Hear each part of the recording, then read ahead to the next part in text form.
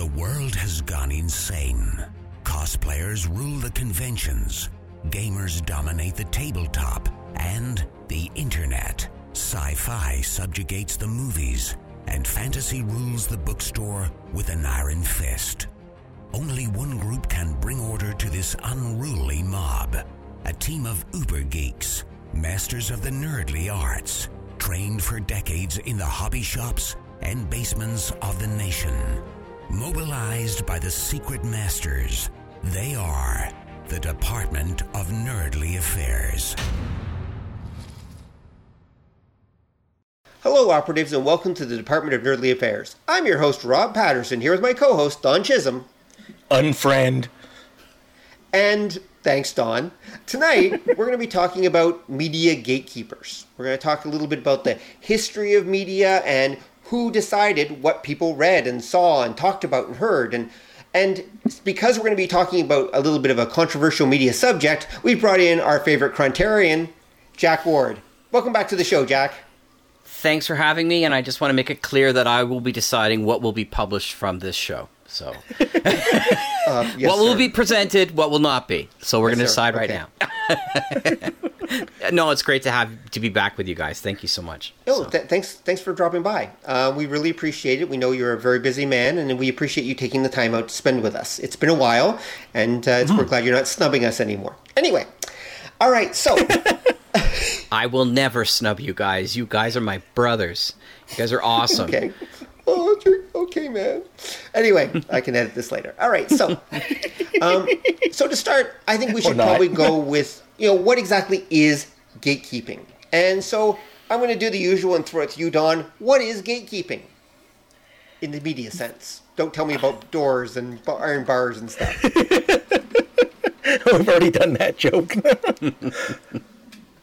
Gatekeeping's a tricky one because what it historically means is, for a lot of human history, if you really had media that you wanted to get out there, if you wanted to make a movie or you wanted to write a book or play a song, the only way you could really grab any kind of an audience was if somebody else produced and or distributed your work. And historically, the concept of a gatekeeper has referred to the people that control either the means of production or distribution for media. That is like the big media companies like the networks or the streaming services now or the record companies or the newspapers or anything like that.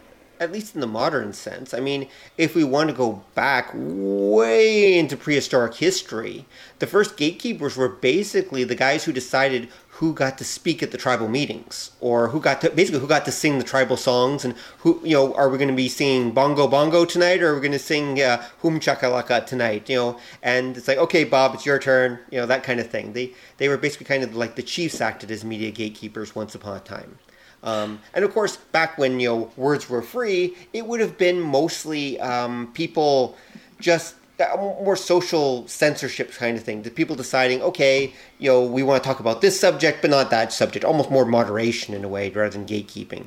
But you're right. A lot of it does have to do with means of production, at least as far as we know, because it basically very quickly became that if you want to distribute media, especially to a mass audience, it became super expensive, especially when everything's being copied by hand, right?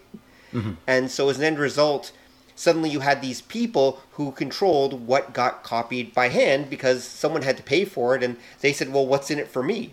As everyone always does. And so the original gatekeepers, at least in the mass media sense, were mostly those people who were willing to pay or had the means of production, as you said, to distribute information in one form or another. Couple that, of course, with kings and politicians and censorship as well, and you have an interesting situation where only people who produce something that can make money are going to do it, and also you can only do it if you you can only do it if you have the favor of the king or favor of whoever's in government, right? Otherwise, they don't want you talking about certain things. So that could be an issue as well. It's kind of the same though, because historically, up until fairly recently, and we've talked about this, the person who was in control was either the monarchy or the local religious leaders, and they had amassed the resources that they controlled basically at all facets of society. And then when you start getting to the Renaissance and you have like the independently wealthy, they kind of just become another type of monarchy, because again they have all of the material resources to allow the ideas to get out. And like you were saying, if it's not just if the idea makes money, but if it serves some purpose for somebody somebody essentially in charge or pulling the strings. Because you go back to caveman days, if Ugg wanted to say that like King Oog is terrible, Ugg would probably get beaten to death by King Oog's henchmen. Because King Oog, well, it's not the he doesn't control the means of production, because there weren't any, but he basically controls the resources, that being people with sticks. Not just people with sticks, gatherings as well, right? I mean, because in the really caveman days, people are gathering around fires mostly. I make that joke with my media students that the original social media was the campfire, because it brought people together, and they engaged in conversation, they engaged in entertainment, they engaged in sharing information, ideas, they gave feedback on things. Like, fire was the original form of social media. It's what brought people together. In a real sense, though, not in the virtual social media sense we do today. Right. And so, in a weird way, those who controlled the fire, or what happened at the fire, were the original gatekeepers, as I was saying. Yeah. And then, as things progressed, there's also, as you said, the religion, the government leaders, etc. And they were deciding, who says what and who gets what ideas get out there, because ideas can be dangerous, as someone once said. And this goes to performances too. If we start to get into, say, Shakespeare, for example, and the Shakespeare days, the Renaissance and such, we get into the theater. Well, who are the gatekeepers at that point, Jack? Well, that was the government, of course, right? So, they decided if something was inappropriate, they would shut the entire theater down, for sure. Right? Not just them, though. Not just them. No, of course not. And of course, the people who owned the theater would make decisions about what was profitable and what wasn't. Right? Exactly. So, if you want to go by what was profitable, they could have pushed the envelope a whole lot further, but they also were very aware that they could be hung. Like, take a look at A Midsummer Night's Dream at the very end. That whole Puck conversation, that's not written by the people who run the theater. That's written by the playwright to the audience, to the government, to say, hey, don't hang us as witches. This is just for fun. Right? So there's if you want to talk gatekeeping, historically, you're talking about the difference between freedom and authoritarianism, right? So because there's two elements to gatekeeping, in my opinion, and one of them is material and who owns the material, right? So when you're talking about publishing books or all that kind of stuff, or the whole bit, that's one thing. But when you're talking about the fire, once fire became democratized and anyone could make their own fire, then they could have their own conversations and it would be fine. There's something very famously called the town square test, right? Which was a threshold test for a free society proposed by a former Soviet guy, Nathan Sharansky, who was a politician in Israel. And basically the idea was, if a person can walk into the middle of a town square and express their views without fear or arrest or imprisonment or physical harm, then they're not, that person is living in a free society if they can do that, right? If they can't, then they're not living in a free society. And one could make the argument that the internet used to be an example of that town square. And we talk about it, social media, of being a town square, of a place for people to be able to have those kind of conversations. That's gone. So if that's gone, we don't have that, which means we are now living in an authoritarian society. And there's real fear. And we can talk about where that authoritarianism comes from, because I have a theory, which I think is a bit of a breakthrough theory on that, but we can get down to that later on. I think we'll save that for a little bit later. I think there's going to be a whole lot of theories flying around, and we'll see how much of it. We'll see which one of them gets us arrested eventually. All right, so sounds great. Because Jack hit on something important. Mm-hmm. Because you hit on there's a confounding variable to the whole concept of gatekeeping. And you hit on it when you talked about the playwrights. They kind of could push it more, but they didn't. They knew what would be profitable, what wasn't.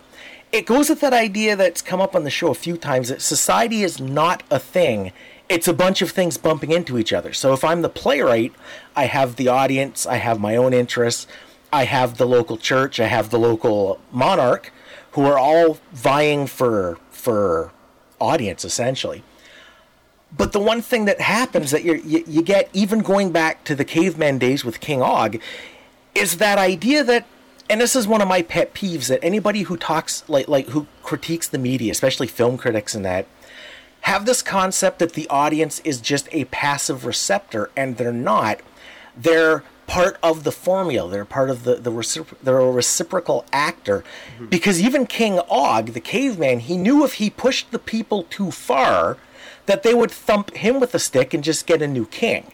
But you might have to go really far. And that's another thing I think to keep in mind, because that's going to come back later on too, that the audience isn't just a passive participant. It's not that these factors are affecting the audience. They're part of the whole chain of action, because at any point, if you think back, like, say, the Shakespearean playwright, you've got Shakespeare and what he wants to do. He knows what side of the bread is buttered, so he's not going to piss off the people in charge. And I never thought about the Puck's speech about, that's the earliest equivalent of the following incidents are not real. Do not try this at home, blah, blah. That's right. You're exactly right, because then Shakespeare knows the public will burn him as a witch, the church will burn him as a witch. He's got to give the public their yucks, because an unhappy audience in that day would wreck the place. It'd be like the Red Wings winning the game. Yep. And all of these things, they're all actors. They're all kind of trying to get what they want from all of the other participants. Do you know why Macbeth is the shortest play that Shakespeare wrote? No. It's because the king had a short attention span. So he could only do like 2 and 3/4 hours as opposed to like a 4.5 hour Hamlet, right? So he's like, you got to cut this down because we're going to lose the audience. The most important audience is the king, right? So, and he was a Scottish king, of course. So he was writing it for him in that particular case. So it was fascinating how that is. Yeah, I think that's awesome. Don, I think you're like right on the money with that, is that we have to recognize that the audience is not a single entity, and that's the problem with a lot of this gatekeeping stuff, is it suggests a homogeneity. And you know, when I did a lot of research to look at gatekeeping, it's funny that you like get into two camps, right? So you get into the camp of this gatekeeping is coming from the old guard. I'm talking about nerd culture right now, right? So this gatekeeping is coming from the old guard because they hate girls, right? That's the whole thing, right? And then the other camp is these people are doing, as Don would say, is they're destroying our childhood because they're remaking stuff in such a way that it's not right. Now, it could be crap, it could be good, it doesn't really matter, but those are like the two different ways of looking at it. But I find it's fascinating because I think we need to differentiate this right away. Let's differentiate the idea of gatekeeping and pull out all the ideas of straight out sexism, racism, and homophobia, because as far as I'm concerned, those are used as excuses to muddy the water, but they're really not the purpose that either side argues for gatekeeping. I mean, they argue it as a way of gatekeeping, but it's not really the issue of what comes down to gatekeeping. So you can say, well, we have to do this because of sexism, or we have to do this because of racism. But that's kind of like Apple saying we have to go through all of your pictures because of pedophilia. Well, it's an excuse, but the question is is it really what the problem is? And is it really the issue of gatekeeping? Because really the issue of gatekeeping has straight out to do with power, right? Who has the power and who doesn't? And I think, just if I can interrupt for a second, I just wanted to echo what Jack was saying in a way, that I think we should actually always remember that the purpose of gatekeeping, generally speaking, is the acquisition and maintenance of power, for the most part. Right. Power or resources in society. That is the real purpose of gatekeeping, is you want to make sure that, things stay good, things that you agree with and that help you are being promoted and that you like, and things that you don't like and that don't help you in some way are not being promoted. That is the purpose of gatekeeping, one way or the other. Yes. There isn't just one. Mm-hmm. Like what when you're talking something like, say, like protest movements and that, that's a type of gatekeeper. I call them concerned citizens. They've been my bane since I was a child. Mm-hmm. And that's like the grassroots public outcry about blah, blah, blah. That's a certain kind of gatekeeper, and it shows that reciprocity. And that's one of the problems we have nowadays. It's the idea, like, I think we've mentioned it before, when it came to, say, television. The big television networks, remember those kids? Mm-hmm. But the big networks had a formula that if they got one angry letter about a show, that represented the opinion of 1,000 people. Mm-hmm. Well, I forget the exact formula. That was how it worked. An angry phone call was good for, like, the opinion of 10,000 people. Wow. And this is how, like, your group of angry church ladies could get all my favorite TV shows taken off the air. Because if I have say 50 angry church ladies, they each write a letter, that's like 5,000 letters. That represents the opinion of like 500,000 people as far as the network is concerned. Mm-hmm. And they can crank that out in an afternoon. Going the other way, that was what kept Star Trek on the air. The original one for another year was the letter writing campaign, and it's because they had this almost arbitrary formula that the opinion, like each letter represents X amount of audience share. Even like the Nelson system is essentially arbitrary. It's an informed guess based on mathematical probability, but it's still kind of a guess. And because of that, you had the concerned citizens that would get a lot of sway in the formula. They become gatekeepers because of that. And what you get in the modern age with the internet is we've kind of lost that capacity to judge just how prevalent any idea comes up is. And the biggest problem is because there's so much competition for attention nowadays. The only people who get any press are like the louder ones, the crazier ones, the weirder ones, the ones that they know are going to get an extreme reaction either for or against. And it further messes that formula up so that the problem, like say if you're a creator nowadays, and I think you guys will both empathize, it's really impossible to tell where you stand a lot of the time, especially if you start getting like negative input, negative reviews, because you don't know, is this just like one angry person? Is half my audience mad at me about this? Because the internet will lose their shit over everything nowadays. Mm-hmm. It's funny though, Don, like what you're describing about Star Trek, because I'm a big Star Trek nerd, is actually an urban legend, and that was that was created by Gene Roddenberry himself to try to talk about how popular he was specifically. It didn't come down to the number of people who wrote in specifically. I didn't realize that until I read another book. I think it was the one with Herb Solo and Robert Justman, but I'll have to remember because they said, yeah, it wasn't really come down to that. That was something that Gene Roddenberry liked to pass along when he went to universities. So he was a gatekeeper for Star Trek, history for many years, wasn't he? He was like the main people went to for that.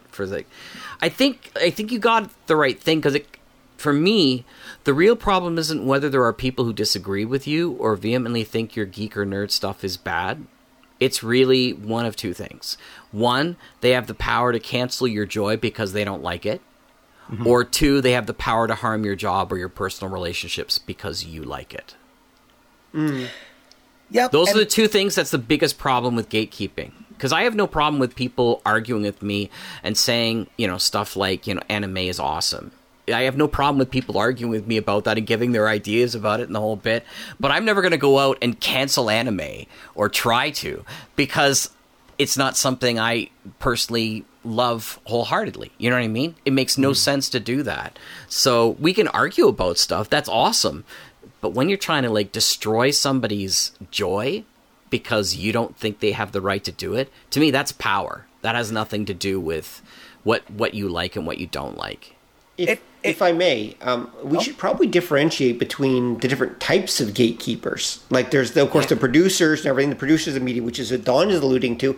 And then, Jack, you kind of shifted. What you're talking about is what we'll call the audience gatekeepers, which again, those are slightly separate things. I mean, they do interact with each other, obviously, as Don mentioned earlier, right? There's a feedback loop between the producers and the consumers and everything else. But those are still different things, especially when we start talking about what's referred to as like new media, where we're talking about interactive media, right? Like YouTube or social media. Yeah. That's very different than, say, television and movies, especially in yesteryear. But that's my point, is I think what we're dealing with nowadays, the gatekeepers are the viewers, as opposed to what they were before. They're the ones that will cancel shows more than they've had in the past. Don's right. There were always like, the moral majority and stuff like that they had their fingers into stuff, but they were also more cranks than anything else. And they could go after somebody's advertising, but they couldn't go after necessarily destroying to the same degree as we have like right now. Like, I mean, just off the top of my head, I remember what was Carino fired from The Mandalorian because she said Gina insensitive Carino, posts, right? So she said insensitive posts. Or The Flash, the guy from The Flash, Hartley Sawyer, who he played Ralph Digby. Yeah, elongated man, right? And again, because he made some racist, homophobic language, that he deleted all of those posts beforehand, but somebody went back and found them and got them about it. So, and I always ask these questions like, I remember Back to the Future at the end of like the third episode, and they're talking about Biff doing all this stuff, and he looks at the audience. Basically, I'm talking about Michael J. Fox's character. Looks at the audience, Marty, and he says, "He's an asshole." You know what I mean? Like, that should have been enough, right? This guy's a jerk. Ignore what he has to say. What is he doing on film? But it's not. It's like, you have to be perfect nowadays. You can't have changed. Nobody sits there and looks at somebody and says, well, 25 years ago they said this, but now they're a better person. There's no room for that in a lot of cases. So if you want to talk gatekeeping in the past, you're right. It was the people who had the money, who ran the stuff and the whole bit. The gatekeeping of the future seems to be, you could argue it's democratic, I suppose, but it's the feedback and the ire of the people online. The mob. It's the mob. But all that does, it was always the mob. It's just the mob is much faster. And if I was a wackadoo back in the day and I wanted to key up with other wackadoos for our campaign to get the color blue band or whatever it is I wanted, I had to go meet them. We had to have newsletters. We had to put ads in the back of weird magazines and hope somebody else responded to them, things like that. Because what ends up happening, and this is where I think people who critique the mob, especially in terms of the SJW types, you're forgetting that it's not just that the mob protests this person because they said something terrible 50 years ago, and that's why they got to be totally canceled. That means nothing. The only reason that has any power is because the people producing the work that person who said something stupid 50 years ago is now afraid of that bad press. They're afraid that mob represents a significant part of their potential audience and they'll lose money because of it. It's the exact same thing as the little angry church ladies back in the 70s or the 80s, except like I said, because of the nature of the internet, we can't the little old ladies had more say than they should have in a lot of cases. But that system's broken even more now because of the speed and the fact that on the internet, a couple of people can look like a crowd, it's that much more impossible to gauge just how prevalent that idea is. And like I say, it's the same principle. The internet didn't give us anything new, but it's so much more of it. And that's where you get that problem. And it happens so quick that there's never been a way to verify any kind of level of dispersal about that sort of thing, because things happen so fast, nobody can sit back. Like, you're looking at that now with the QAnon types and the raid on the Capitol in the States, that there's questions now of how prevalent are these silly ideas about, reptilians, like, eating children with the Clintons. Like, there's no way to accurately judge how deep that runs. And again, it's because of the nature of the internet, and it's all Google's fault. Right. Right. So, I think my issue is, are you still there? That's good. My issue is that the difference, like you say, it's not that much different. However, a horse cart and a jet engine, or a jet, are still transportation. But it is a difference in kind when you get such a feedback loop that comes back in. You can have outrage literally the same hour something has been announced. That can shut everything down. I just watched, again, Bill Maher on, and he talks about this a lot, on Real Time, and he had Andrew Sullivan on there. So Andrew Sullivan used to be, when I was younger, a conservative. And then the conservative went crazy, and so he became a liberal, and he was working for New York Magazine. And last year he was nominated for a Pulitzer. This year he had 4 days' notice and was fired. And it wasn't because of anything he wrote. It was because he wouldn't go along with their particular, he called it, woke agenda. So you're no longer fired by the editor nowadays. You're fired by the quote-unquote true opinion that comes in social media. Those are the gatekeepers now. And we had similar issues talking through New York Times, where there was a series of firings of some pretty long-term New York Times people because they weren't going to follow a particular new agenda that would be beneficial to the new gatekeepers in social media. When you get people like Malcolm Gladwell, who's like the most easygoing person, angry and writing an article, "Are we repeating cancel culture of the 1950s?" You start wondering, maybe this is something different that we really haven't seen before. Except apparently in the 1950s. Exactly, except in the 1950s. So we have seen it before, obviously. But that's his title. But if you read his actual article, he tells you this is the 1950s on crack. Like, this is something that and that's why he brings it up, so that people can recognize, we hated what happened in the 1950s with, the trials and the whole scare of communism and stuff like that. That's nothing compared to today. It is. I think where I would disagree is your analogy. That we're not talking about a horse cart and a jet. We're talking about a horse cart and a Lamborghini Testiculera, or whatever they're called. They're the same kind of thing, but it's the magnitude that changes. Because again, back in the day, you could be thrown off of a paper by the editor, especially if you go back, say, like pre-World War II, before we had any even pretense of journalistic integrity, for not towing the line. Sure.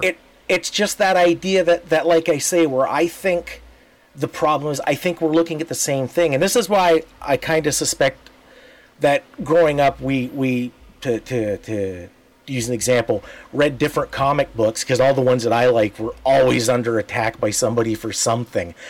And that's why I say what we're seeing nowadays, I don't see as different, except in the volume, where like I say, we're seeing the exact same things happen. You're getting groups of people who don't like something because it either goes against their taste or it goes against their conception of what people should be doing, thinking, or feeling.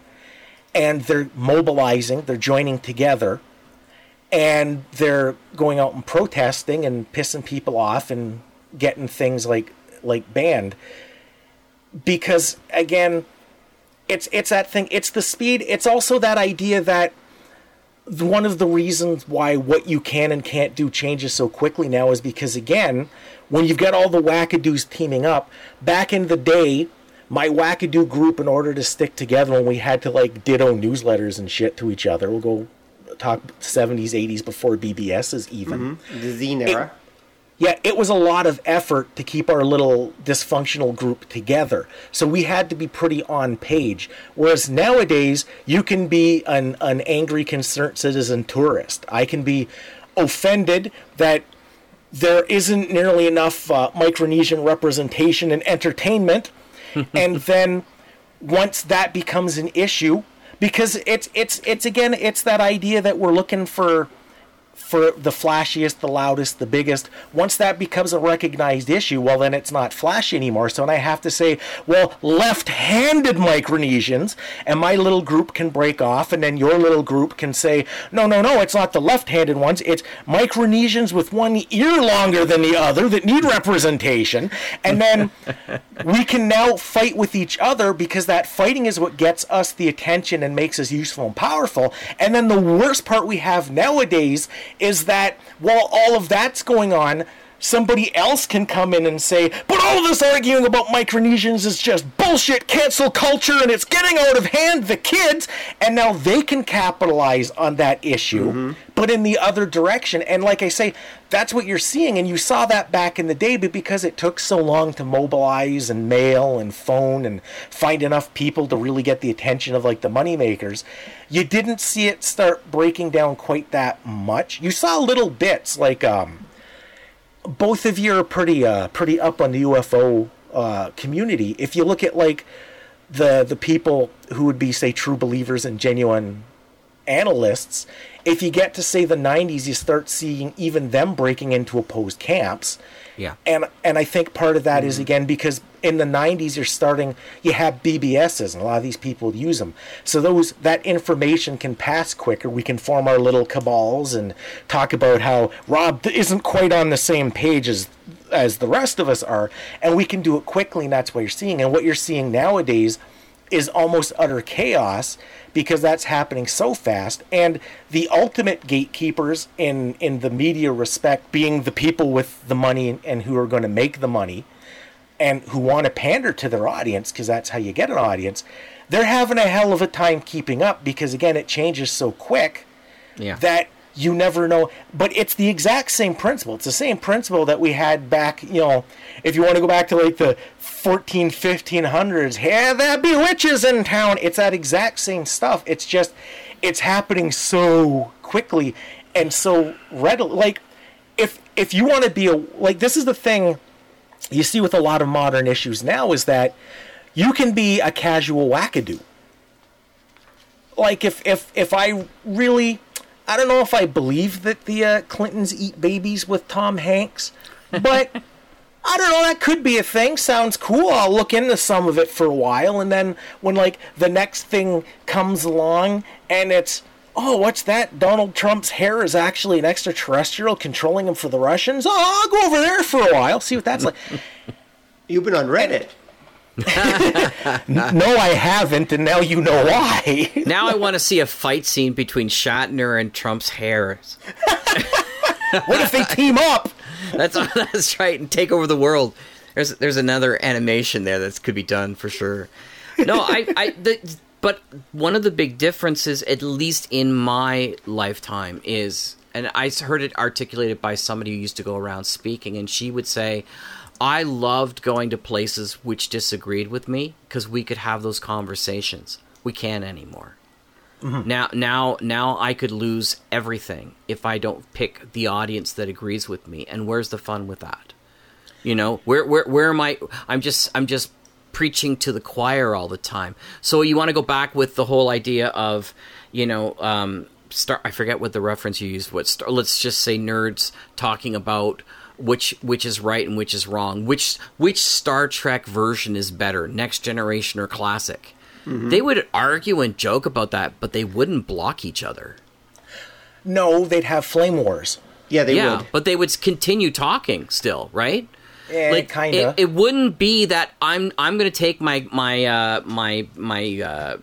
shovel or whatever and my bucket and go home. It was like, yeah, I'm gonna have these, but I mean, they have these flame wars now, like you were talking, Rob, about the what are they called? I keep forgetting them. I find them just distasteful, but that's because I'm old. Where they just insult each other in sort of rap battles. That's it, rap battles. Yeah, rap battles. So Wow, that's what Flame ago, Wars. but okay. That's what Flame Wars turned into, right? They still do them all the time, right? So they're still done all the time. Not really. That was actually a more entertaining version of it that they kind of did for fun. But that wasn't really meant to be an actual flame war. No, real flame wars are still flame wars. They don't call them that anymore. I'm trying to remember what there is a term now that they knew. The kids today have a new term, but what we used to call flame wars anyway. No, that still happens constantly on Reddit. Yeah, but the thing was back in the day. Like I can remember a few places I was on in, like, say, the early '90s. No, the flame wars got bitter and vicious. The big difference from nowadays was the average person neither knew nor gave a shit. Right. Whereas nowadays, because again, if you're is common culture, it's common culture, and if you're one of the bigger outlets, be you an internet outlet or an old media outlet, you're always looking for that thing that you think people care about that you can use and grab. So if you see like a big argument about something, it goes up like that. That's why you see all kinds of like stupid shit on the quote unquote real news. Mm-hmm. Because they think this is things that people are interested in. Like back in the day, Joel versus Mike, the average person didn't know. Joel who? Like, Billy Joel? What are you talking about? I don't know. Mike McDonald, the comedian, Billy Joel and Mike McDonald are fighting? I don't know. But nowadays, again, because the internet's prevalent, because a lot of entertainment is universal, and this gets to another weird thing I'd like to get to at some point. Because it's all more universal, it takes on that greater sense of urgency. And this is the reason we can't have that discussion, because you get those third fingers in the pie that want to keep stoking the flames. They have no interest in it other than they can now take a side and get some attention for themselves, and they stoke those flames to ridiculous points so that Mike or Joel isn't just a matter of taste. It represents the fate of the whole entire entertainment industry, and if you pick wrong, everything's going to collapse. There'll be goose-stepping in Hollywood, or not goose-stepping, depending on who you're selling your ideas to. Everything will collapse. 50 years of, like, disaster and darkness, dogs and cats living together, blah, blah, the whole. And that's one of the big differences. Because of that speed and volume, third parties can get involved more, and they do, and that's one of the reasons why they become not exactly a gatekeeper. They kind of become like a bizarre sort of scalper for tickets into these different, like, gated intellectual communities.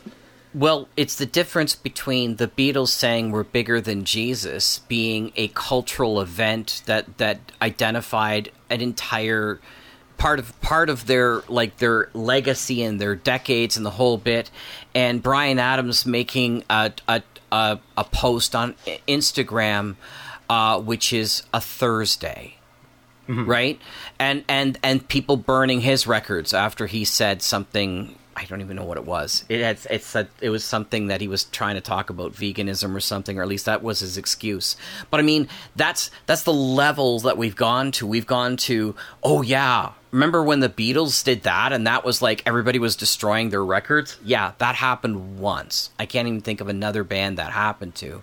That happened a lot. It did actually. Really? Happen a lot, in the 50s. 80s, 50s. 80s, 50s, give me three more bands that happened to in the 60s, because that's when it happened, was the 60s, right? Or is the late 50s? I can't remember. But the point is, I don't know of any others, whereas I could probably go on for the next hour to the number of people who just last year were canceled, who were musicians for one way or another saying something. Even saying something they did 6-7 years ago and had deleted, right?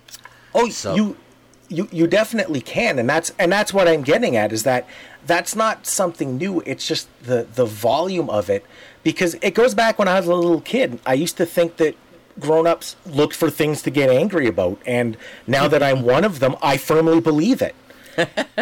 and rage is addictive. Anger is addictive because it gets you all fired up. It releases chemicals in your brain that make you think you did something. Like when you no, it's true. When you come down from it, your brain thinks you just had a workout. I must have achieved something. I'm all tired and wore out, and that's one of the reasons why it's so addictive. It's the idea that if I wanted to protest, John Lennon saying that, well, we're bigger than Jesus now.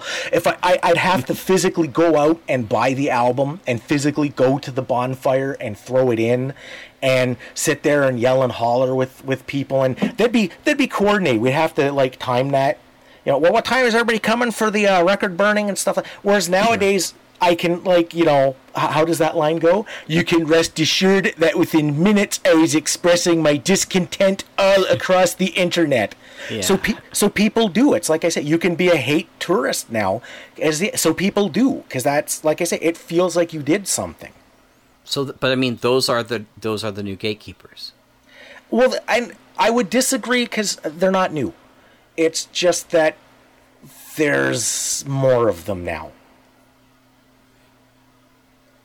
Well, there's more of them because it's more profitable. And it's easier. This is the thing, right? Back in the, say, 60s, 50s, 60s, 70s, 80s, doesn't matter. Pre-internet days, we'll say.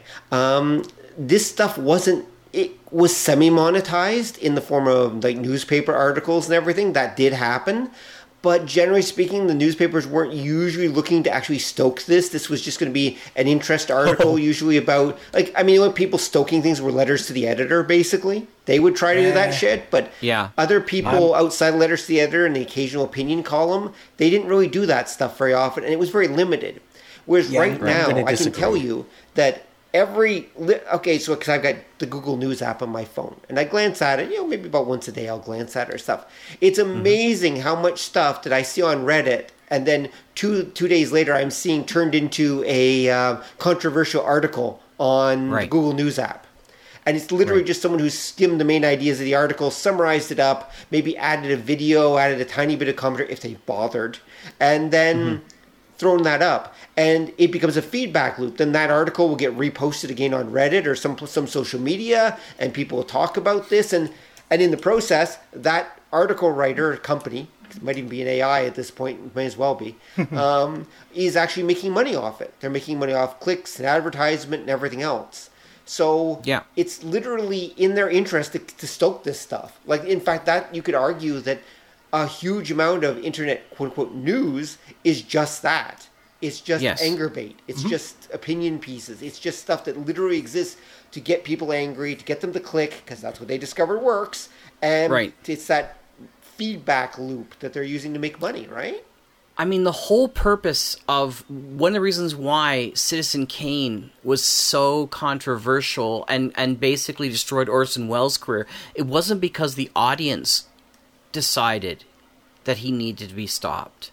It was the person he was making fun of. It was the actual gatekeeper of the time. So the gatekeeping has gone from, these monolithic people who ran these businesses to these angry people on their keyboards. And this does, and like I said, it's in some ways it's a little more democratic perhaps. But I think there's something to be said when you talk to people who were reporters back in the 80s, and they complained that it was better having the two or three big companies because they kind of forced each other to be better doing the news because they were always trying to outdo themselves in the news. The moment we democratized the news and had the citizen journalists and stuff like that, it kind of went all the way of gossip stuff. And sorry, Jack, I would disagree. Having seen, and if you look it up, I've mentioned on the show before, go watch the first broadcast of CNN. Go watch the first broadcast of CNN. The very first one, it went online in, I think it was September 1981, I think it premiered, but somewhere around there.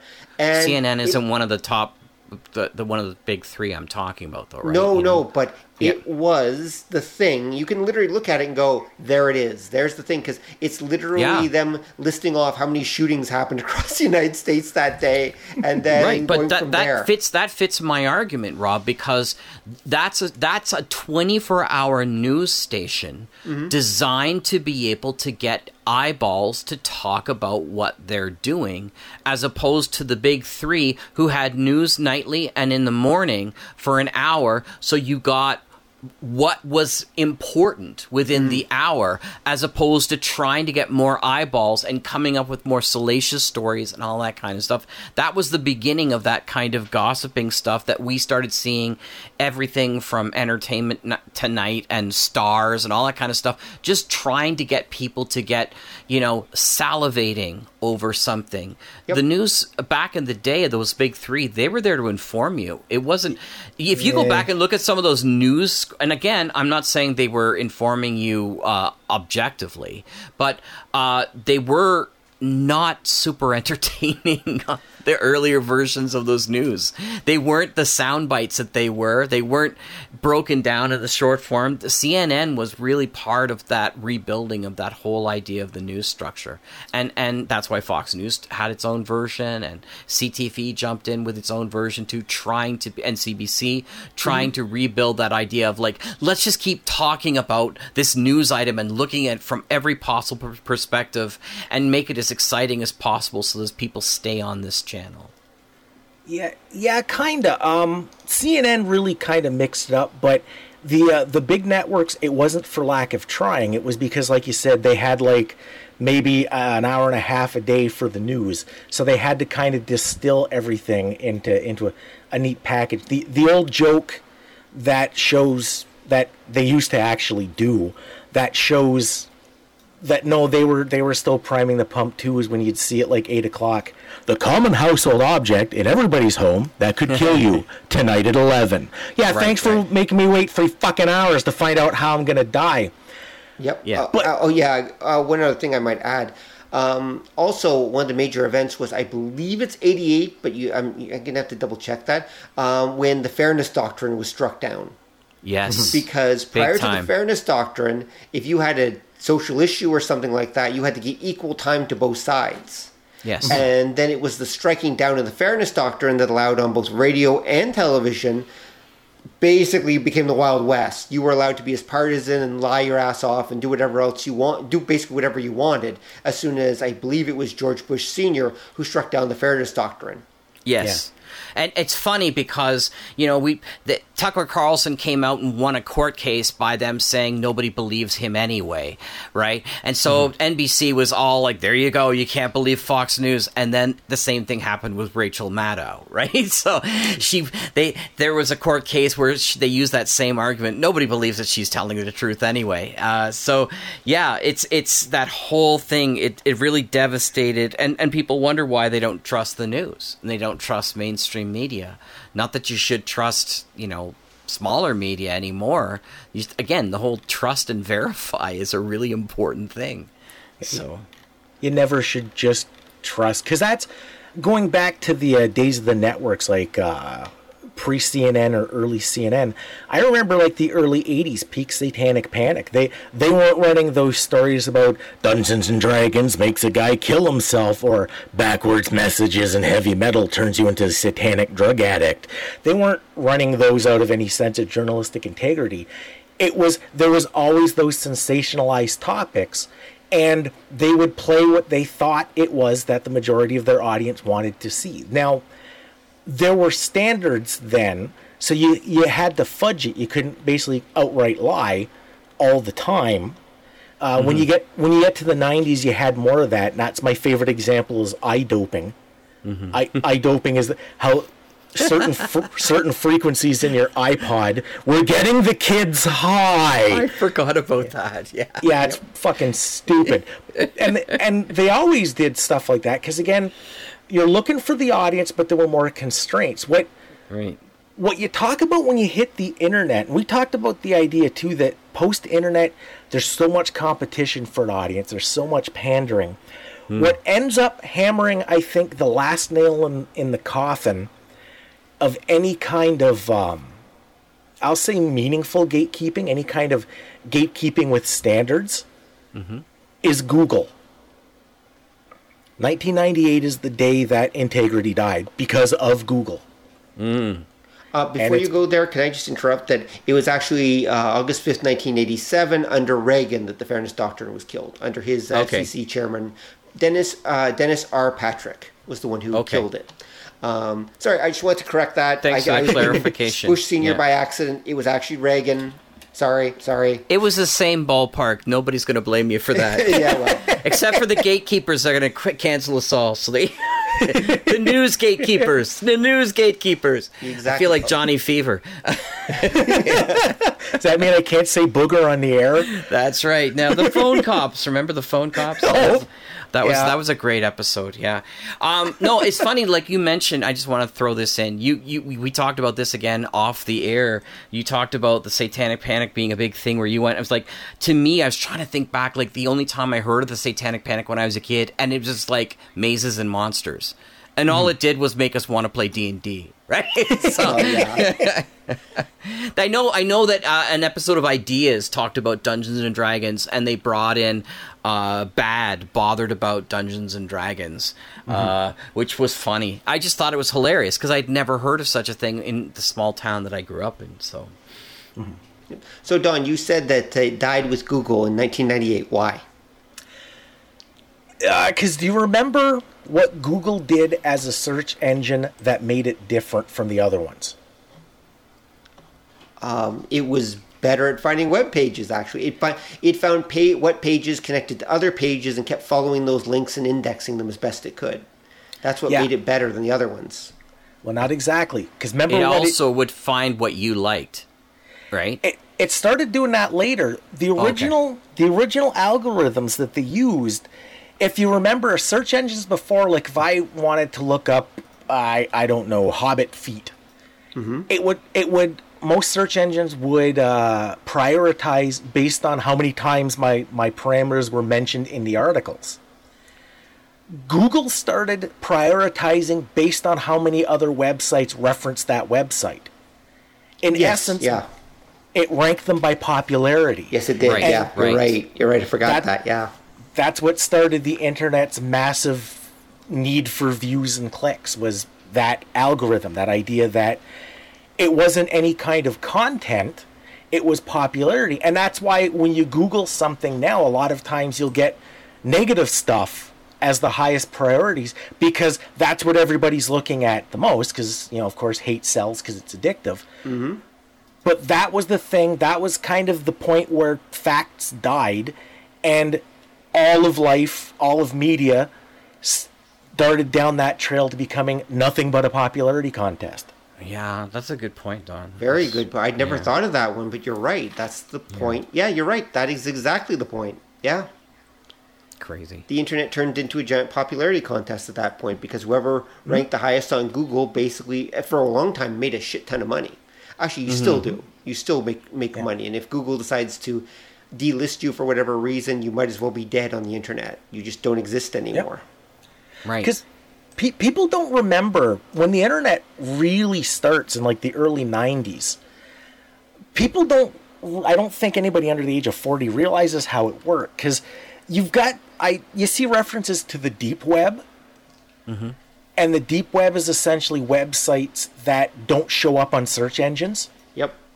That's not the dark web, actually.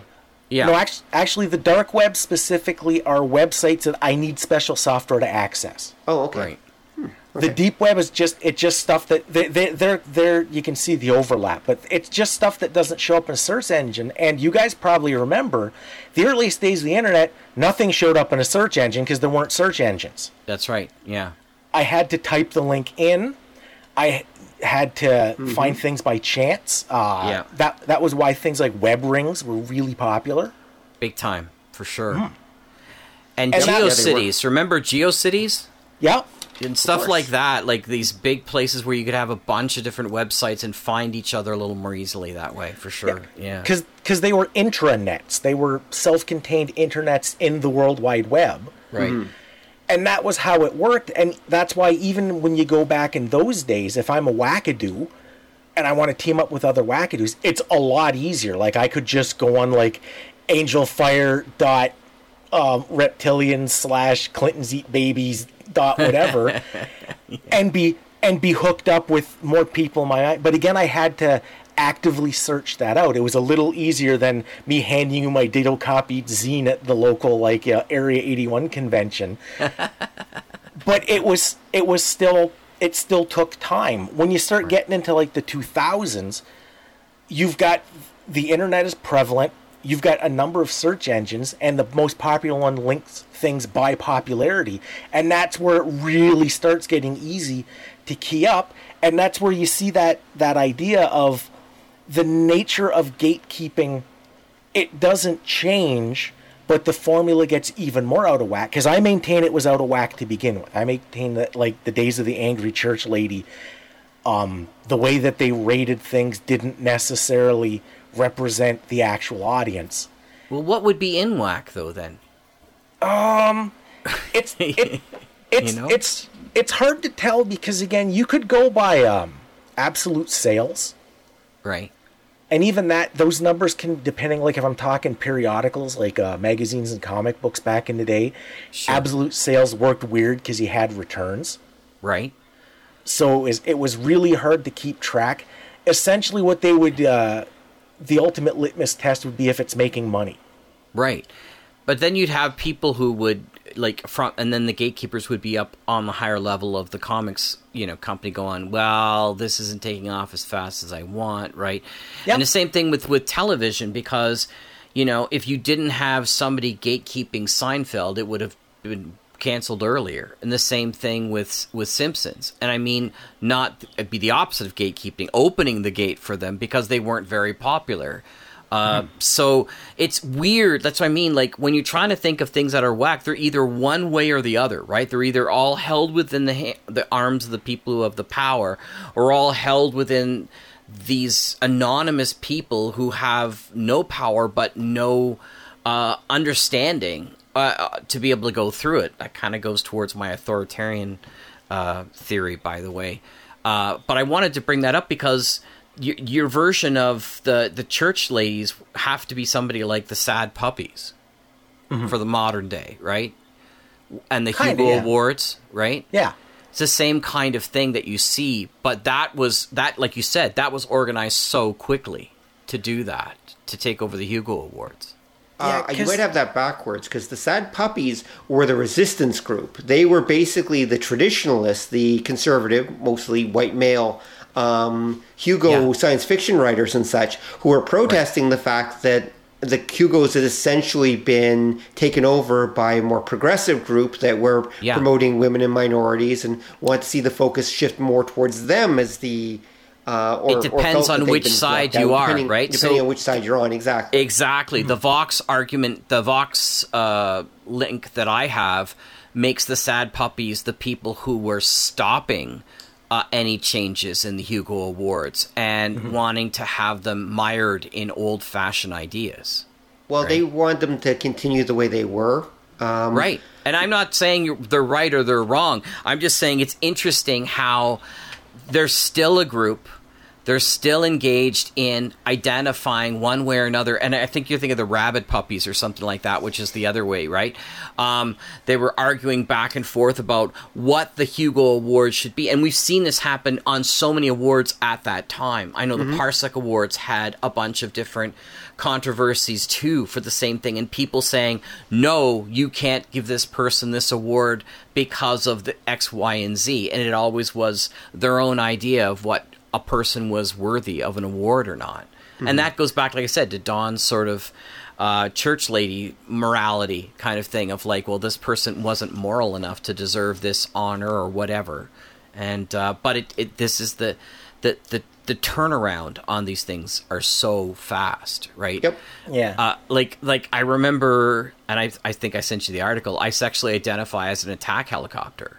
And how that just like destroyed that author's life, because both sides, one thought one thing and one thought another, and didn't realize this was a trans person writing and having a conversation about it, and they still can't use their regular name because of the the breakdown, because people get so invested in one side or another, their emotions just explode, and they make these assumptions about people, and that's where the danger of the gatekeeping comes from.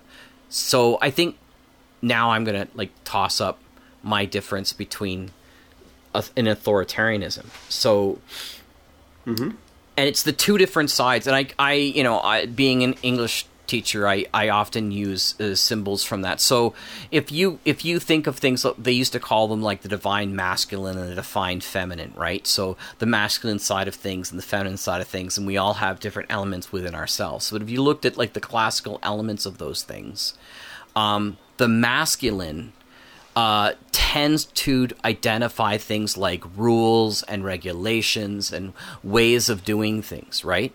So when people talk about the patriarchy, which I think is a misnomer, but what I would call toxic masculinity is like authoritarian bureaucracy, where rules and structures become so rigid they don't work for the whole of the group, right? So they produce power and wealth in the hands of a small group or an individual. And so they have unbending, won't have adapting rules and regulations. This is kind of like the tyranny of the few. This is authoritarian bureaucracy. This is sort of like the masculine side of things. So then if I was going to say that, what's the opposite? It's authoritarian community, where when community members get together, they witness something and they have an expression and they focus on a small group or an individual's needs, and through implicit and explicit social control, they force a unanimity of unanimity of belief. Yeah, thank you, of beliefs and behavior. So common rules and guidelines are replaced with this emotional experience alone. So, you hear a lot of people get really upset and get, they were on the side of the good, and then they suddenly became the bad, and they said, I didn't know what the rules were. Suddenly I can't say this anymore, and now I'm the bad person for all this kind of stuff. It's the tyranny of the many. It's this idea of authoritarian community. And that's kind of like what we're seeing in this rise of, right? So there's always these elements on both sides. You've got this really strong authoritarian rules-based stuff that people don't change. And then you've got this community which has its own sort of rules and shame-based organization. But when I say rules, they're not rules. They're just witnessing the needs of that group, and you're constantly lost because there are no definitive rules. So when you have both of those sides in conflict, people are lost, because what they want is and you hear this from the right and you hear this from the left, I just want to know the rules of the road. What can I say? What can I say? What is right? What is wrong? I just want to have an understanding of what to do in that respect. And I want it to be fair so that everybody can follow these rules, and nobody is left out. And there's the problem, though, right? Exactly. No matter That's what the problem. rules are set up, they're always going to advantage some groups and disadvantage others. It doesn't matter. Right. It's impossible for it to be truly balanced. And, well, it can be more balanced than it has been at times, of course, right? Definitely. And that's where, you're right. You're never going. And this is the problem: is people want equilibrium in life, and you don't get that.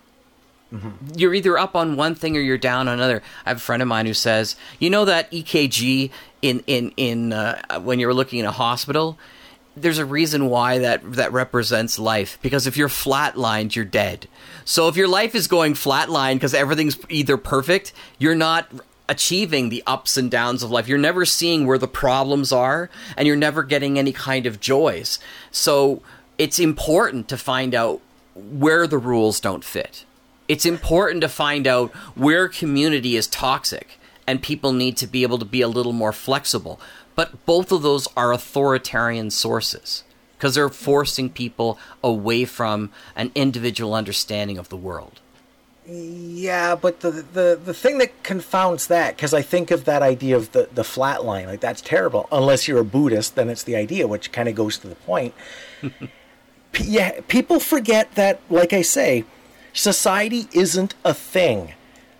Either side of an issue isn't just it's A versus B. Within each side, there's going to be different little groups that are all bumping together. It's just they look like a big mass because they're all sort of heading in the same direction, but a lot of times they're not, and that's kind of what you start running into is if those angry church ladies can start getting stuff banned, eventually it'll fall apart, because if they really are just one little group of old biddies who are just pissed off about that Mr. Osborne and his long hair, and there's enough people who are fans of what they're protesting and they make that known through sales or counter protests, then the people who are ultimately deciding, say, what music to publish are going to go where the money is. It's even the idea of gatekeeping. It's not like there is a gatekeeper. There's a bunch of them, and it's whatever direction most of them seem to be moving at the same time as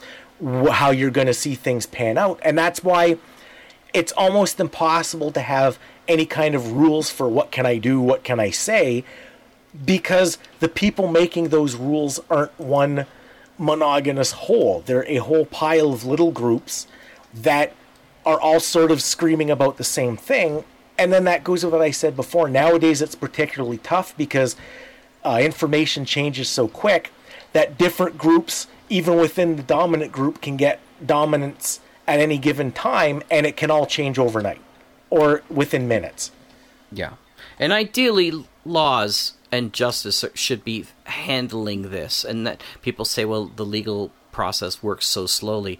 Well, there's a reason behind that. Is it just doesn't want to be caught up in the emotions of the moment. It has to be able to take a look at the long view of things to be able to say, like, what kind of society are we trying to support and grow towards, right? So ultimately, you should have a definitive series of rules and regulations that you can all live by. It's those social controls that have gone especially wackadoo with social media for that reason. So, yeah, I agree. No. By the way, Jack, what you're talking about is actually called the horseshoe theory. The horseshoe theory of politics, which basically says that the far left and the far right ultimately both, at the extremes, both basically become, totalitarian in one form or another, right? Of course. So they bend back towards each other at the end. You got this. Yeah. So it's not. So we tend to think of right and left as a line, but it's actually a horseshoe. I agree. And I teach that with my students. I tell them that if you go to the far left of communism, you end up hitting the far right of fascism. Yep. Right? It's almost more of a loop, but horseshoe works too. For sure. Yeah, exactly.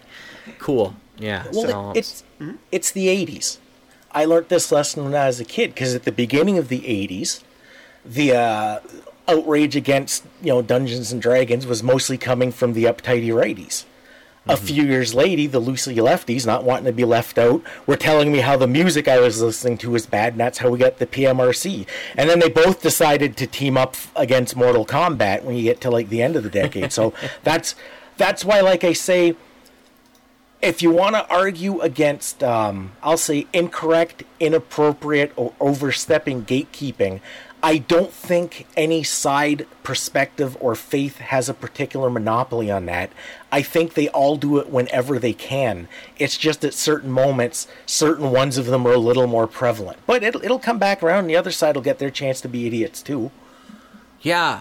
No, it's funny that you mentioned that, because I have a link and I'll send it to you, and it's basically talking about gatekeeping in music, right? And how people get really irate about whose music is real music and who it isn't and stuff like that. And not being somebody who is into that community, it was a bit of a shock for me.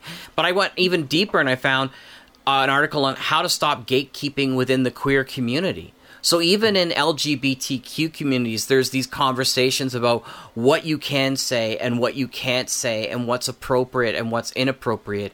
When in the end, we do so much better by maybe stepping back a little bit from the ego that we have and saying, hey, it would be really cool to hear your reasonings behind stuff and go, oh, wow, yeah, that's not why I do it, or that's not what I would call it, but that's interesting. Mm-hmm. But that doesn't sell. It doesn't make money, and it doesn't give certain people power. Remember, if you have... If you have managed to seize the chair, seize the bullhorn, seize the censorship device, whatever metaphor you want to use, that gives you a huge amount of power. And that's really what people are constantly craving and want.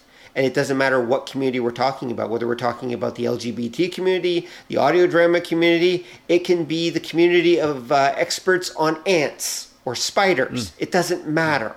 It's all about humans, going back to what Jack said much earlier, being tribal and basically wanting to be the head of your tribe. Yeah. And being the one who decides what's going to be said and what's not and what's good and what's bad. But there's got to be people like me who hate that stuff too, right? I guess there's a tribe of us too. Yep, there's a tribe of that. Now, actually, I despise all of that stuff. I really do despise anybody, and I don't know where it comes from, but anytime somebody starts telling me, oh, well, this is what we all think, my first thought is, oh, really? Who are you speaking for? Because everybody's an individual, and I could sit down. There's a great Emo Phillips. Do you remember Emo Phillips? Oh, yeah. Yeah.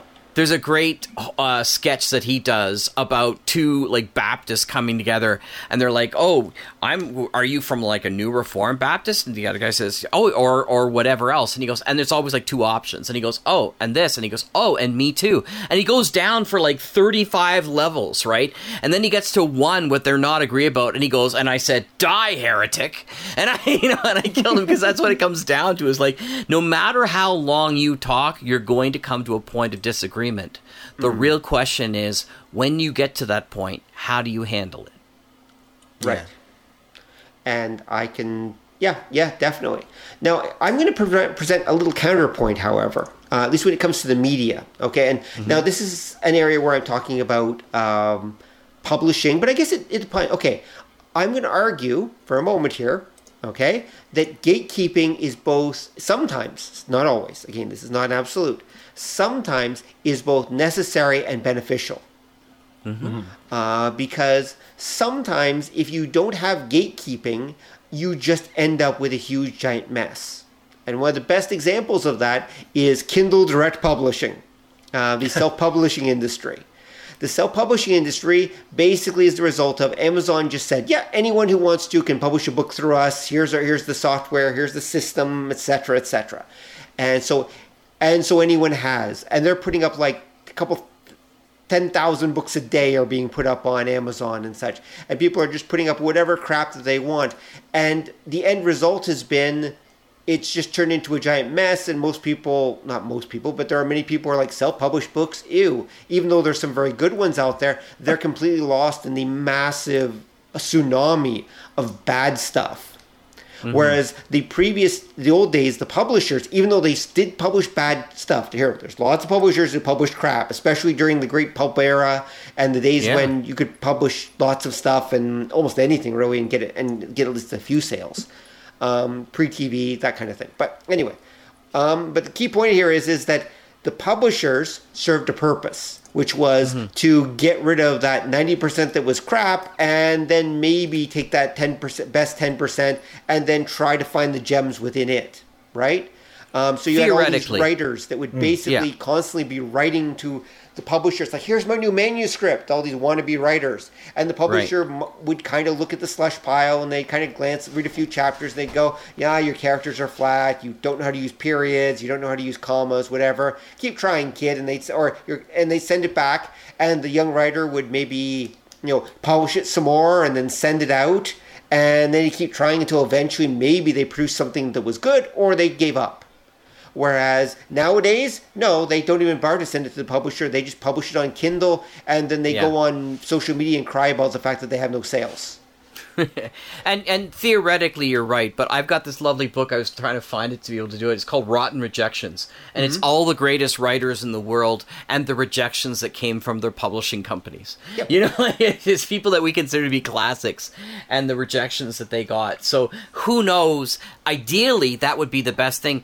The best solution for that is to start a company where you pay people to read everything as much as possible, and then these people are, you trust them, just like you used to go to a bookstore and take a look at the list, or the movie, you'd go to Blockbuster and they would have John's picks for the day kind of thing. And you get these fast readers to be able to sit there and go, this is like 80% Tolkien, 14%, something else, whatever. If you like this particular style, this would be really good. Don't read this. This hasn't even been edited, all that kind of stuff. Mm-hmm. You do need a kind of gatekeeper in one way or another. And that's where the teachers of us come in, because we're always looking for what's crap and what's not. So Well, Amazon, what's happened is actually it's the democratization of gatekeeping once more. So on Amazon, that's what the rating and review system is. Cool. Because basically people review the stuff that they like, and then that, in theory, the algorithm kind of causes that to go up, floats up instead of down. And so in theory, actually, Amazon even has its own imprints, where sometimes what they'll do is, if a writer is consistently putting out popular stuff, they'll go to that writer and say, hey, want to be part of our imprint? We'll give you extra promotion, we'll even pay you, and whatever else. We'll give you these other various perks. And the writers say, hell yeah. Or there are publishers, major publishers now, that do that. They look for the people that are getting the reviews. So what's happened is the democratization of gatekeeping, but there are limits to that. The thing is, again, you can't expect young writers, and especially in some of the less popular genres, to aspire, because they've got nothing to aspire to. Like in some cases, like actually going back to one that came up earlier this year on this podcast, English light novels, original English light novels. There are no gatekeepers, there are no standards, and even the people who like light novels, they read the translated ones, but they won't touch the original English ones, because their opinion is that they're all crap. Right. Because most of them are. There are a few, however, that are not. And that's one of the problems that, the reader, that whole genre is having a horrible time growing and developing, the original English light novel, because the crap books are weighing them down, and they can't get over that label. And it's because they needed a gatekeeper. They need someone to sort through and say, hey, no, these books are gems, those books are crap, but these books are gems, and these are worth checking out. Which exists a little bit, again, in form of Amazon democratization, but nowhere near as much as it should. And the Amazon democratization, who are these people? Like, what kind of qualifications they are? They could be just Joe Blow's sisters, uncles, and that. Here is from Rotten Rejections, The Diary of Anne Frank. Okay. The girl doesn't, it seems to me, have a special perception or feeling which would lift this book above the curiosity level. Okay. That was one of the rejections that came with it. I love the one from William Faulkner's Sanctuary. Good God, I can't publish this. We'd both be in jail. It's a hilarious little book, by the way. It's like a beautiful little literary companion with, and that's just some of them. There's a ton of them that are good. So there's no easy answers to any of this, which is why I say stop locking the gates. I mean, let the opportunity for people to actually come up with ways of being able to manage good works from bad works through intelligent people, and not through social control or through some kind of public. Because remember, publishers will also, how difficult was it to get Harry Potter published? She didn't get it published right away, right? And I think even Jonathan Livingston Seagull, which not a lot of people know of now, but was published in every language, including Inuit. Was published more than the Bible for 1 year. He had to self-publish it because nobody would get it. So popularity does not equal necessarily what is the publishers want. We would always love to say a publisher reads a really good book and says that's great. But the truth is they read lots of really good books that they don't think they could sell, or doesn't fit their particular model one way or another. Right, and that's where the democratization of publishing, self-publishing overall, is probably a good thing. I actually am in favor of it, but it does have some big flaws. And absolutely. So it goes back to the moderation in all things. We do need some gatekeeping. Some gatekeeping is actually useful. Especially considering that if people the internet's a beautiful example of this. If you just give people the internet, their brains just shut down and they wander away and they get nothing from it, right? Right. They need there needs to be a certain gatekeeping that say no, people that they trust who say basically no, these things are okay. Like these certain things are worth looking at or okay in one form or another. And again, we've democratized it out and we're kludging our way through, but it does mean, and also another thing to continue on with the idea of pushing back on the need and saying that we do need gatekeepers is misinformation. We are living, as we have discussed in previous times, we are living in an era of misinformation, like massive amounts of it, some of which is actually hurting people, some of which is actually doing damage to society in that. Do we just let that run rampant? Especially when it may be affecting 20, 30, 40% of the population, or God knows how many people think that Obama and Biden are reptilians, right? I mean, there have been polls that give some really scary numbers. That's the thing, right? There needs to be at some point someone to say, this stuff is just not good for public consumption. Right. If we make it a free for all at that point, I don't want to use this example, but I'm going to use it anyway. Child porn. Like if it's a free for all, then guess what? That stuff ends up being on the table too. Yeah, I mean, we do need a certain amount of gatekeeping. It's just as a society, we need a certain amount of saying, this is overall good for society and this is bad, because society itself is not always the best judge of those things, at least as an aggregate. Yeah. See, I think you guys are kind of right. There we go. Okay, next on the big bingo card. Okay, I just need one more, Don. Come on, keep going. Come on. All right. Because when you talk about stuff like English light novels not getting any press, the specific kind of gatekeeper you're looking at there would be a cheerleader. Is somebody to kind of hype them up in the mind of the public. What you're getting is...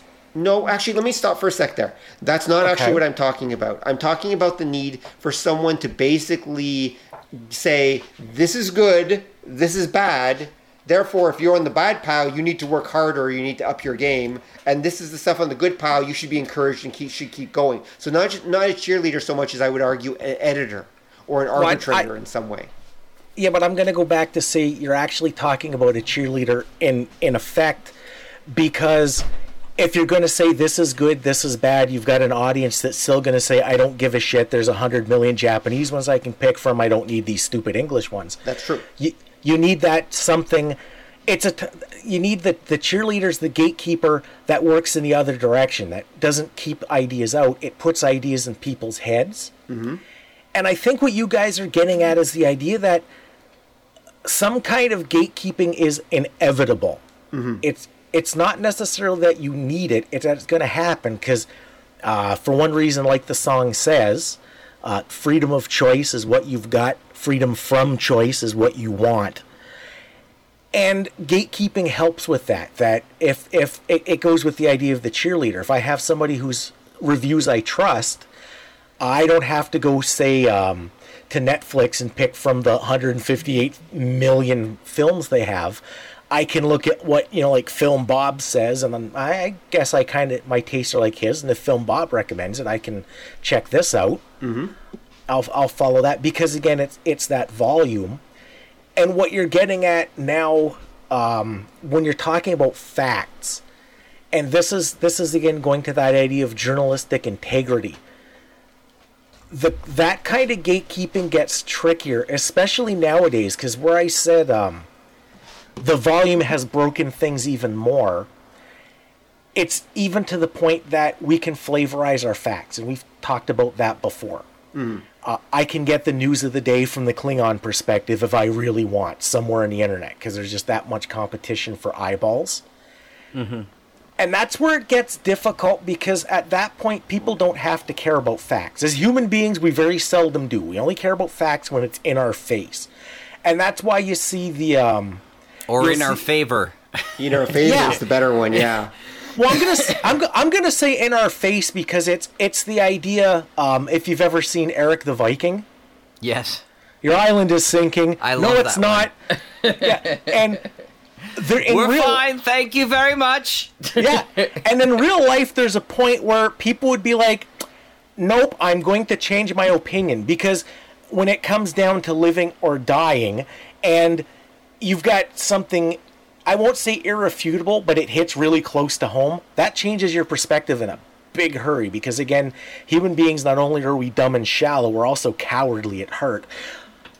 And that's where you get that problem, because to have, like, say, a factual gatekeeper nowadays is so tough, because we've been groomed and we've done the grooming, because again, it's reciprocal, that we can cocoon. We can make sure we only hear exactly what we want, and there's plenty of people and organizations that, to profit, are totally willing to give us exactly what we want. So that idea that, like, you know, the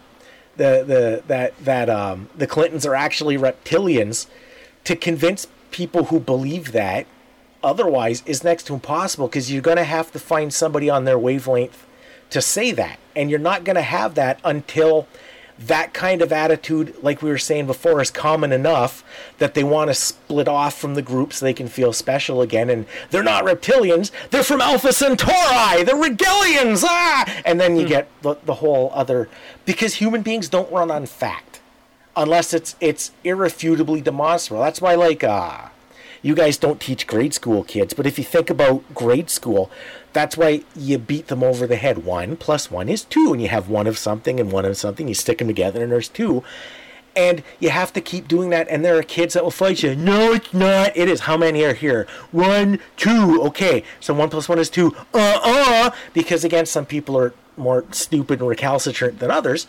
But again, it's that idea that kind of gatekeeping is its own special magical thing, because if I'm talking about entertainment, then I'm working backwards. The audience is the major influence. I'm taking my cues from them and just acting as that echo chamber and giving it back. If we're talking about fact, ever since Google created their algorithm, we haven't had to care about that for a very long time. Right. I'd like to ask a question to get us back to the DNA thing. I read an article that says, I'm a fake fan and proud of it. Gatekeeping is present in nearly every fandom, but appears especially prevalent in geek and nerd culture. It's interesting how they wrote fandom, because to me fandom is entirely geek and nerd culture. But do you think it's more prevalent in geek and nerd culture, gatekeeping, than it is in other elements of humanity? I would say yes. And why is that? And the reason is because the type of people who tend to actually go towards geek and nerd culture. Usually the people that go towards geek and nerd culture are more people with, or often, I'm trying to think how to say this in a nice way. Comic book guy. What? Comic book guy. No, is that what you're I wasn't quite going to say that. Okay.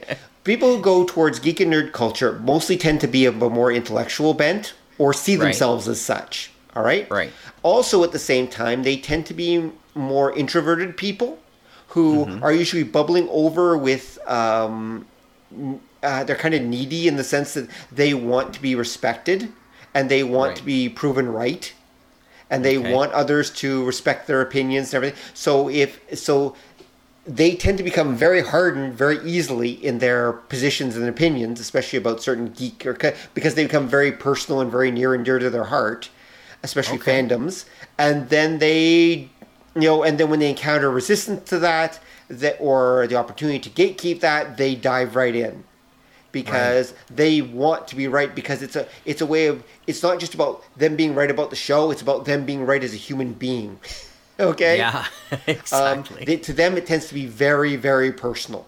Star Trek's a way of life, man. That's exactly right. Exactly it. Gotcha. Okay. So it is, in some ways, it's their lifestyle, it's their identity, basically. Right? And so if you're a Naruto fan, or if you're a Star Trek fan, doesn't matter. If that's your identity, and someone's challenging that by saying, oh, Star Trek's stupid, or Naruto, that's like that stupid Japanese crap, that's a personal attack on you, because it is your identity.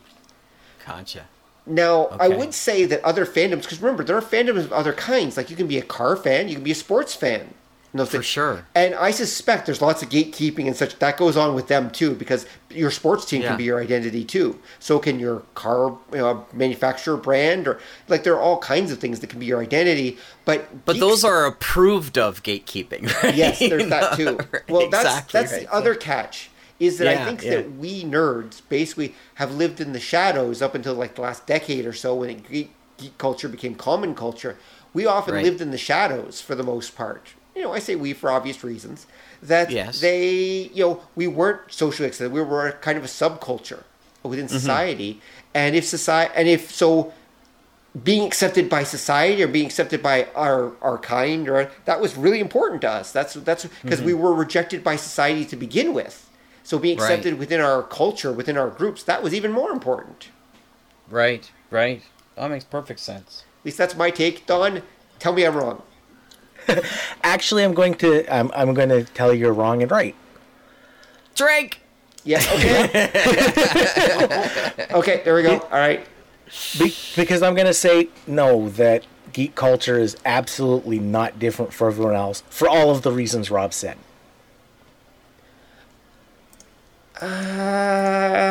Okay. I still don't agree. I think sort of, but okay. Let's hear your take on it. Well, you just explained it, because every group, once you identify as part of a group, does that. I mean, a good example, not to get mired in it, would be politics. Politics, sports, you mentioned. Mm-hmm. But if you look at, say, politics, like American politics, each side has a concept for the people who are just posers. That's true. Remember that if you're like a loosey lefty, then there's people that have to be canceled because they don't properly fit the ideals. And if you're an uptighty righty, there are the rhinos who pretend to be conservatives but don't espouse true conservative values. And then what on each side that matters, they argue about forever, because like Rob said, once you declare yourself as something, that thing becomes part of your identity, and you have to protect your identity, which means in order to remain that precious, special, magical snowflake, you have to differentiate yourself from other parts of your group. And I can't remember. And the highest level of politics nerd or geek is the policy wonk. Yeah. Right? So I'm a policy wonk. That's part of their ID. Not me. I'm just saying that's an identity thing, right? Mm-hmm. So, anyway, you're going ahead. Sorry, didn't interrupt. Well, no, and that's kind of how it works, and that's why I've always said, as soon as you declare yourself as something, give up, go home, you're now an idiot, because that's where the dogma starts creeping in. And this is a big part of why, because if I say, I'm a Trekkie, well, I'm declaring my fandom a major part of my identity, but what does that fandom mean? And why is it important that I identify as a fan? I'm going to protect that image. I'm going to have to differentiate myself from the rest of the fans, especially if I'm interacting with other groups that think the group I identify with are a bunch of numpties. I'm going to have to show how I'm not like them. I'm one of the good ones. Okay, I'm actually, not a Trekkie. I'm a Trekker. So there you go. Yeah. Actually, and now let's take that to the next step when we're talking about gatekeeping. So, because it's your identity, you suddenly have standards that you want the other people of your identity to follow, or so you start gatekeeping because you feel that they reflect on you. So you want to so it's not always about differentiating yourself from other Trekkers or Trekkies, take your pick.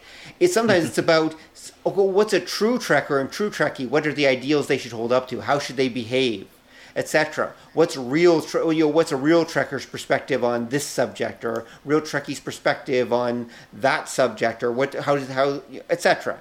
So you become a gatekeeper at that point for the true form of whatever it is that's your identity, or at least some people do. Again, this comes back to your personality, and this is where things change. And this is where I would still argue I'm a little bit correct.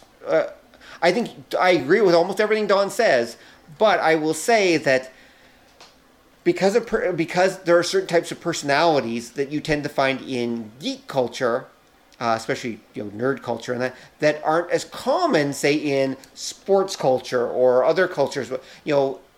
Geeks tend to be more of the intellectual bent, And there is a difference in mentality and personality and just inclinations between them and, say, your average jock sports fan, who may love the numbers and everything and may have their favorite team, etc., etc., etc.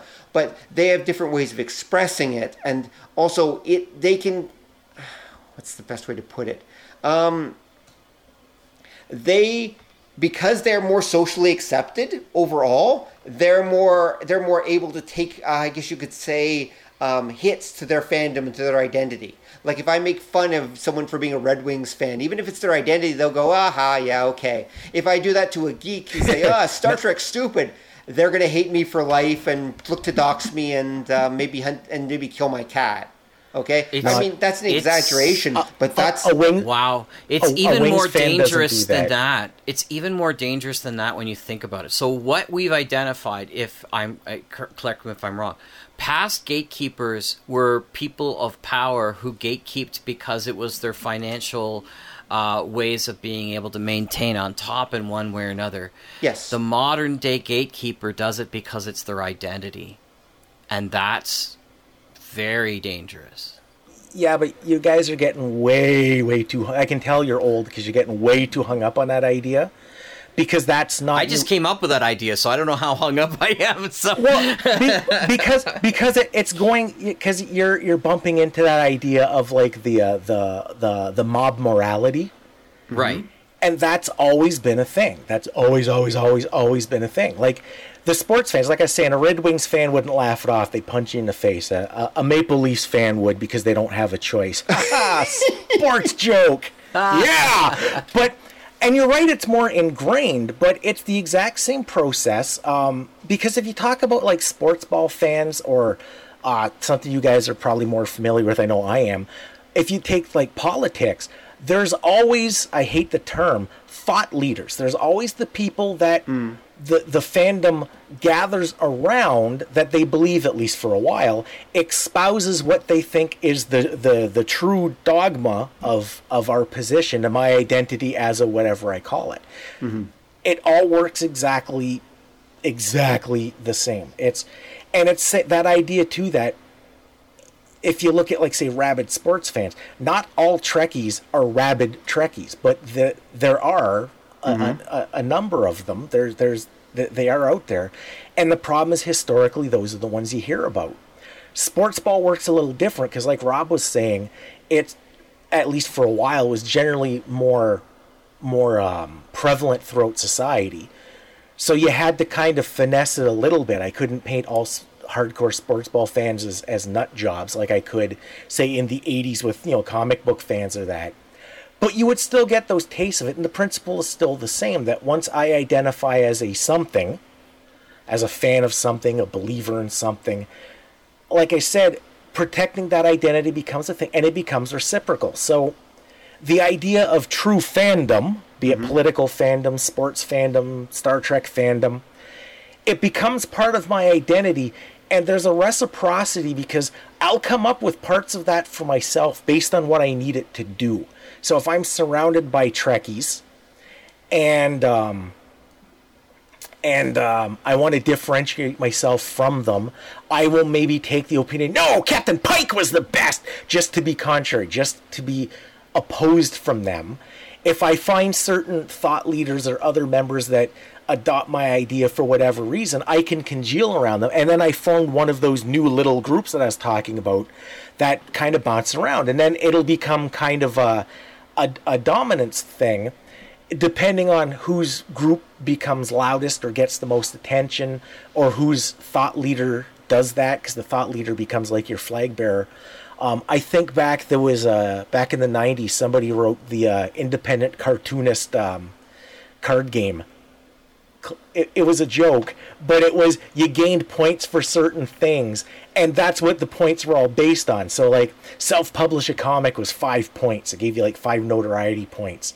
Joining a prestigious APA gave you like 15. Being interviewed by Amazing Heroes is good for like 25. Stuff like that. As we found out, shake hands with Phil Folio, that makes you an instant hit for some reason. And it was a joke on that because again, it's that idea that yeah, like I said, I think the big thing that everybody forgets is that reciprocity, is that it's not that there's a gatekeeper, it's that there's a bunch of them trying to be the loudest, and it'll move around based on circumstance and situation and events. Okay, you convinced me. was that your final thesis about gatekeepers? I don't know, because again, like I say, I think the big takeaway is that idea that there isn't one. They come from different sources, and like I say, I think what you kind of ended up happening was that tying in with what you guys keep getting at, because like I say, you guys, and I know this from our emails and that, much more than me, are concerned about mob morality. Or and lack I thereof. think, well, no, it's whatever morality the mob ascribes to. It's variable. Mm-hmm. But it ties in with that idea that, like I say, I think you're seeing that it's not new, but Google ultimately broke any pretense of any of our actual socially intellectual idea, social prominence measuring standard way beyond repair. Mm-hmm. Now it's just whoever's loudest at the moment wins. Well, for this podcast, that was definitely me. I don't know. Jack is Jack. I'm in there. Yeah, okay, yeah, that's true. That's right in there. I'm different because I'm dead inside, no longer feel things. Okay, no, that's fair. So, Jack, your final thoughts on media gatekeepers?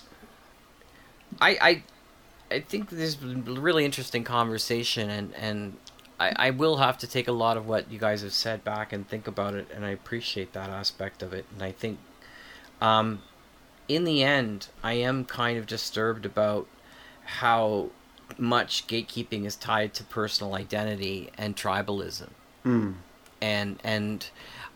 But like you said, Rob, on the same level, there's got to be some sort of limitations, because just having this democratization, can you imagine living in a town where everyone's a blacksmith?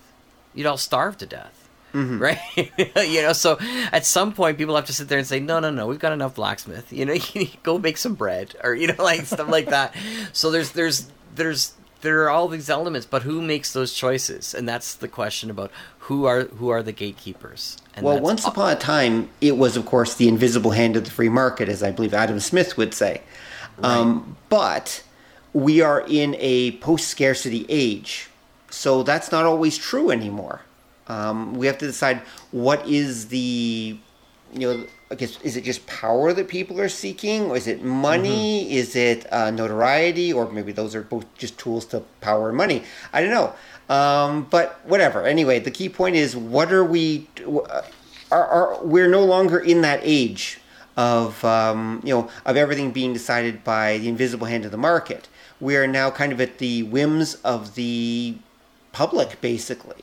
And I think a good example of this is, without going into certain directions, COVID-19. And I mean this in this way. I've noticed, and you guys probably have noticed as well, that there have been some huge psychological changes, in society, in North American society overall, as a result of COVID-19.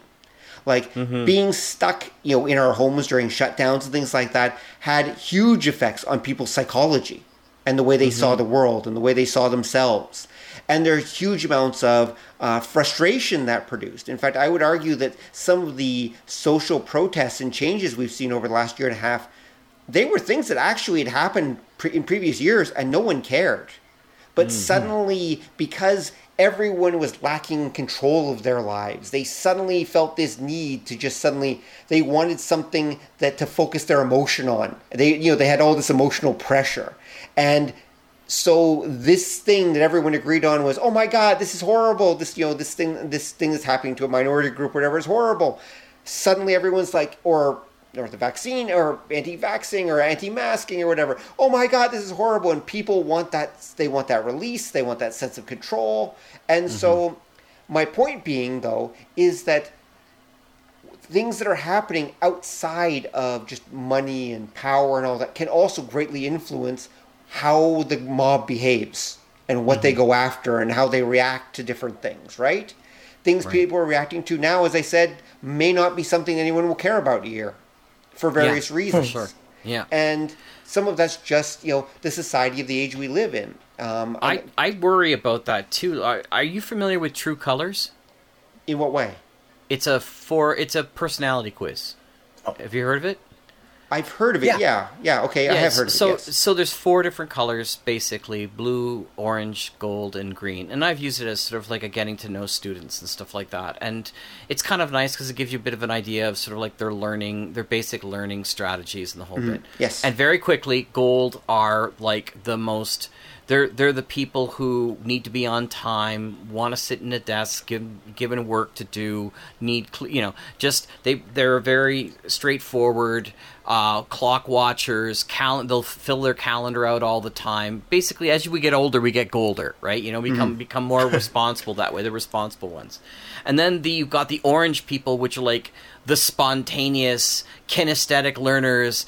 I don't want to go to school. My favorite class is gym. You know what I mean? Or baking or something like that they don't have to sit down and do that stuff. They want to keep things changing constantly. So, and then you've got the blue people, and they tend to be like the people who are concerned about justice and your feelings and want to have those let's have this long, boring talk about our feelings, that kind of thing, as to use a quote. And then they're interested in communicating that way, and communication and arts is all big. And then you have the green people, which are the learners, and they're interested in science, and they're just really curious about different things.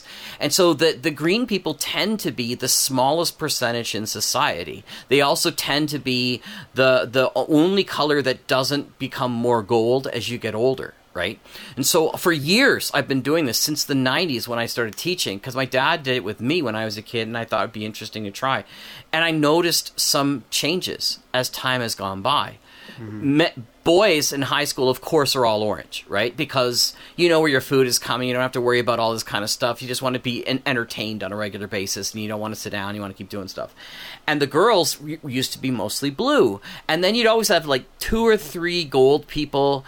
I knew one gold person automatically because she sat at the very front of my classroom, and she said, "Mr. Ward, could you not bounce around so much?" It was just stressing her out because I was too energetic. And then, and there would always be 1 or 2 green people. And that was in the 90s. Fast forward to the early 2000s, and then suddenly almost all the blue was gone. You might see 1 blue person. All the girls used to be blue, and now they were all orange like the other guys. And then I moved to a new school, and that's why I didn't think anything of it at first, but it's in the same community as the old school, so it's the same kids, basically. And I noticed big changes after we came back from lockdown. Stunning changes. And the first time it happened with the 3 classes, I thought, this has to be just some kind of fluke. And then the next semester, I got the same thing. And now, most of the students are split between green and gold. The 2 smaller ones, and next to none of them are orange or blue. And so I thought, what does that mean? Well, green people are self-learners. So the kids that went home and were learning on their own and having to pick up all that stuff and got that kind of taste for being a self-learner and self-starter became green. And then the gold are the kids desperate for some kind of sameness, some kind of schedule that they can trust. Because of all the changes that happened throughout the whole lockdown and procedure, they just want a sense of normalcy. I thought, wow. So it'd be very interesting to see how those changes happen. Now, it could be just a blip, and next year, if we go off and we're all properly vaccinated and we're no longer on masks and things are happy today, maybe this will go. Or maybe this will be a change in an entire group of kids as time goes by.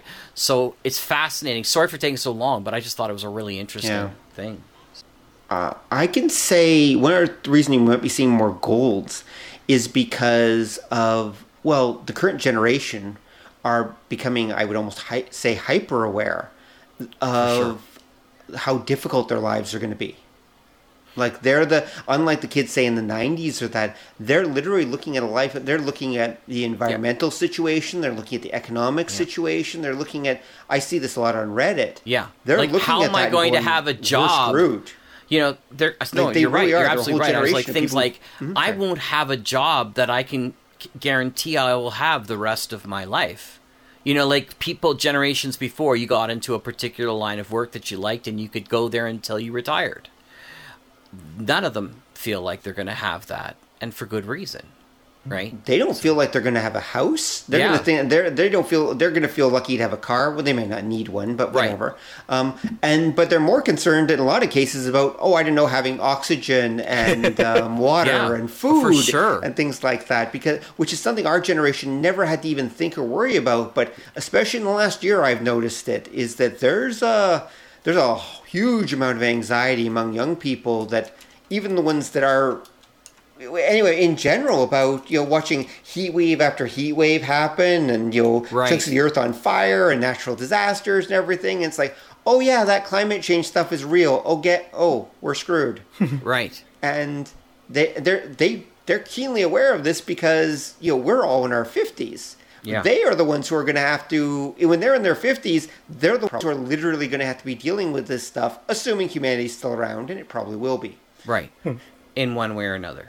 Yeah. In one way or another. But whether our civilization is still around, probably it will, but we'll see what happens. Anyway, not according to the MIT. The MIT, you read that, did you? No, I didn't. Oh, so MIT in the 70s said that by the 2030s, society as we know it will be gone and break down. And then I did hear about that, yeah. And then they just went back and re-looked at their numbers and went, right on track! So that's not cool. So yeah, well, I guess, and if they'd known about social media, they probably would have upped it a couple of years. Probably would have, that's right. We're ready for the dirty 30s again. Exactly. Yeah. Well, that's what we're headed for, the Dust Bowl 30s based on the temperature. But anyway, on that note, everyone, thank you for listening to this long and rambling discussion. Hopefully those of you who are still around have gotten something from it. And if you have anything you want to say or add or give feedback, whatever, please drop by obeythedna.com for show notes and to leave a comment. As per usual, thank you, Jack, for coming and joining us. And it's a ball. Thanks, guys. Yep, exactly. And thank you, Don, for bringing the negativity to the conversation. We always appreciate it. Anyway, I'm joking, folks. I'm joking anyway, mostly. And congratulations to those who won the Don Bingo game and those who lost the drinking game. All right. Good night, everyone. Thanks for listening. Good night. Bye. One of me, one of me, one of me. Thanks for listening to the show. If you'd like to hear more or join the conversation, come visit us at obeythedna.com. You can also find us on iTunes or whatever fine podcast site forgot to lock their back door. So until next time, remember that to master the nerdly arts takes time, practice, and enough Coca-Cola to drop a rhino. See ya!